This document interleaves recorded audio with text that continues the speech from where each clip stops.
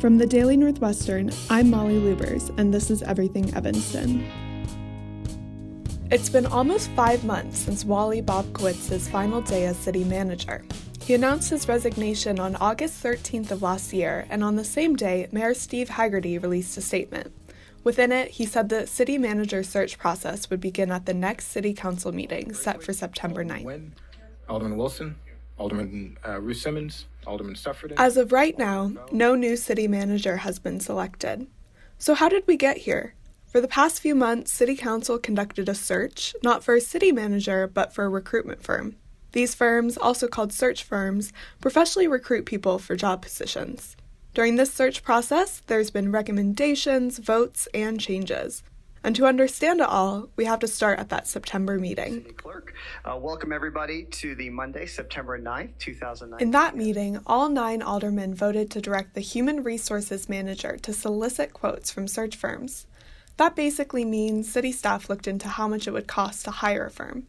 2 weeks later, city staff recommended aldermen to approve a contract with GovHR USA. That's a search firm based out of Northbrook, Illinois. At the same time, some aldermen voiced concerns about GovHR. Alderwoman Robin Rue Simmons was one of them.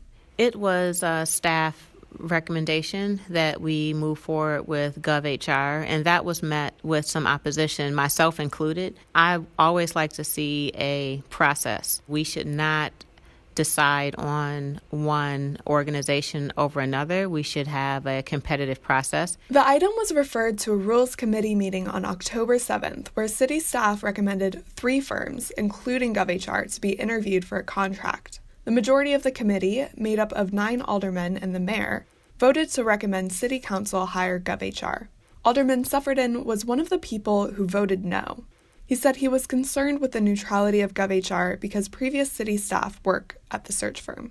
Big issue I have with GovHR in terms of this particular search is that there's no reason to not explore using another company who is equally qualified and would remove any sort of doubt about the legitimacy of whoever the ultimate candidate that we choose is. Now, here's where things may seem complicated.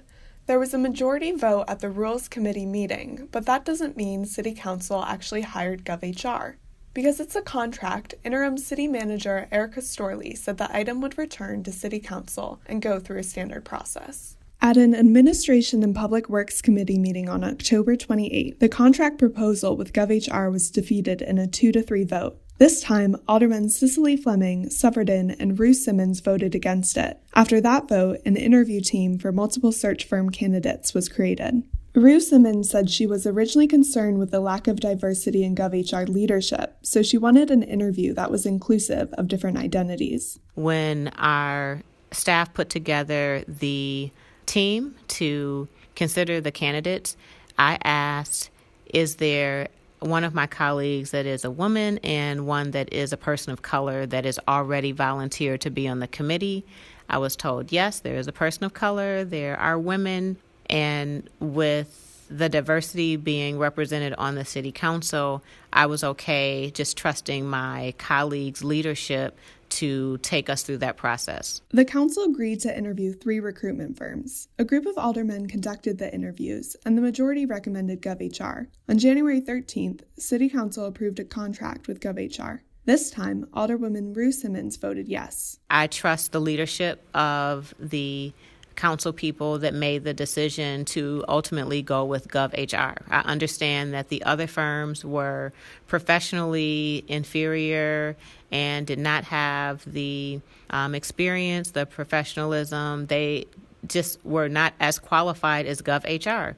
Suffredin and Fleming maintained their position and voted against the contract. I think it's clear that there are people who are really pushing for GovHR, and you have to ask yourself why. Because I don't think that the search firm is as important as getting the search done, and we're already behind on this. Looking forward, both Suffredin and Rue Simmons said the community should be involved in the city manager search process. If we want people to believe, again, that we pick the best candidate without any outside influence from GovHR or any previous Evanston staff, we should have that process be as completely public and transparent as possible. So I'm hoping that they will take the community through a process where we take input, what would we like to see in a city manager, what are highest priorities, so that as they are considering candidates, they're looking for skill set and best practices and ability and background and education that will translate into someone that can meet our expectations here in Evanston. I'm recommending the adoption of this resolution, appointing Erica Storley as our interim city manager. From the Daily Northwestern, I'm Christopher Vasquez. As the search for Evanston's next city manager plays out, Erica Storley is currently filling the role as interim city manager. Starting a new chapter of 2020, a new decade, a new year, I think everybody feels, this positive energy around where we're headed and what we're doing. When the city is working well, the city manager is just helping the city with the day-to-day operations. The way that I approach it is to be patient, even-keeled, look at both sides of every issue, try to take in the different perspectives. And as the new chapter of 2020 begins, Storley's appointment has made her the first openly LGBTQ woman to serve in the role of city manager, at least in recent memory. So I guess what is the significance of that to you? I need to think about this one for a minute.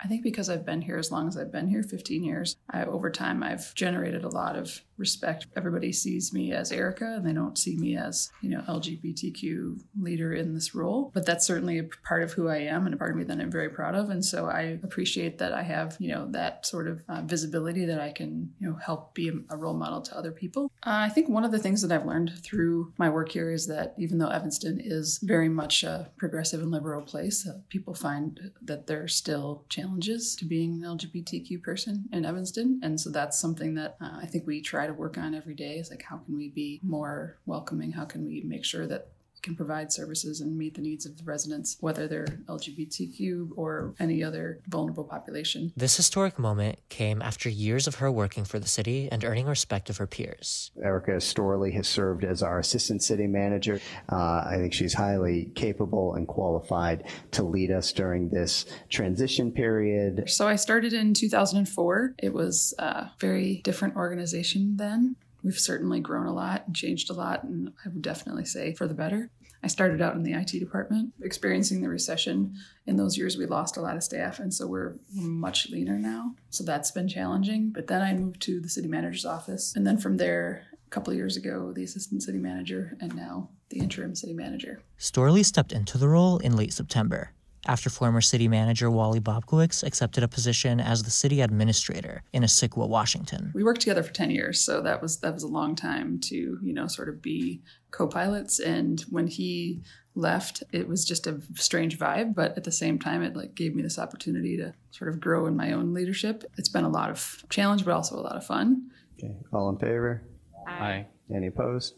Okay. Resolution 87R-19, appointing interim city manager, passes as amended on a 9-0 vote. New year, new decade. There's so much to do. I mean, Evanston is a place that since the day I started here in 2004, I feel like it's just full of potential.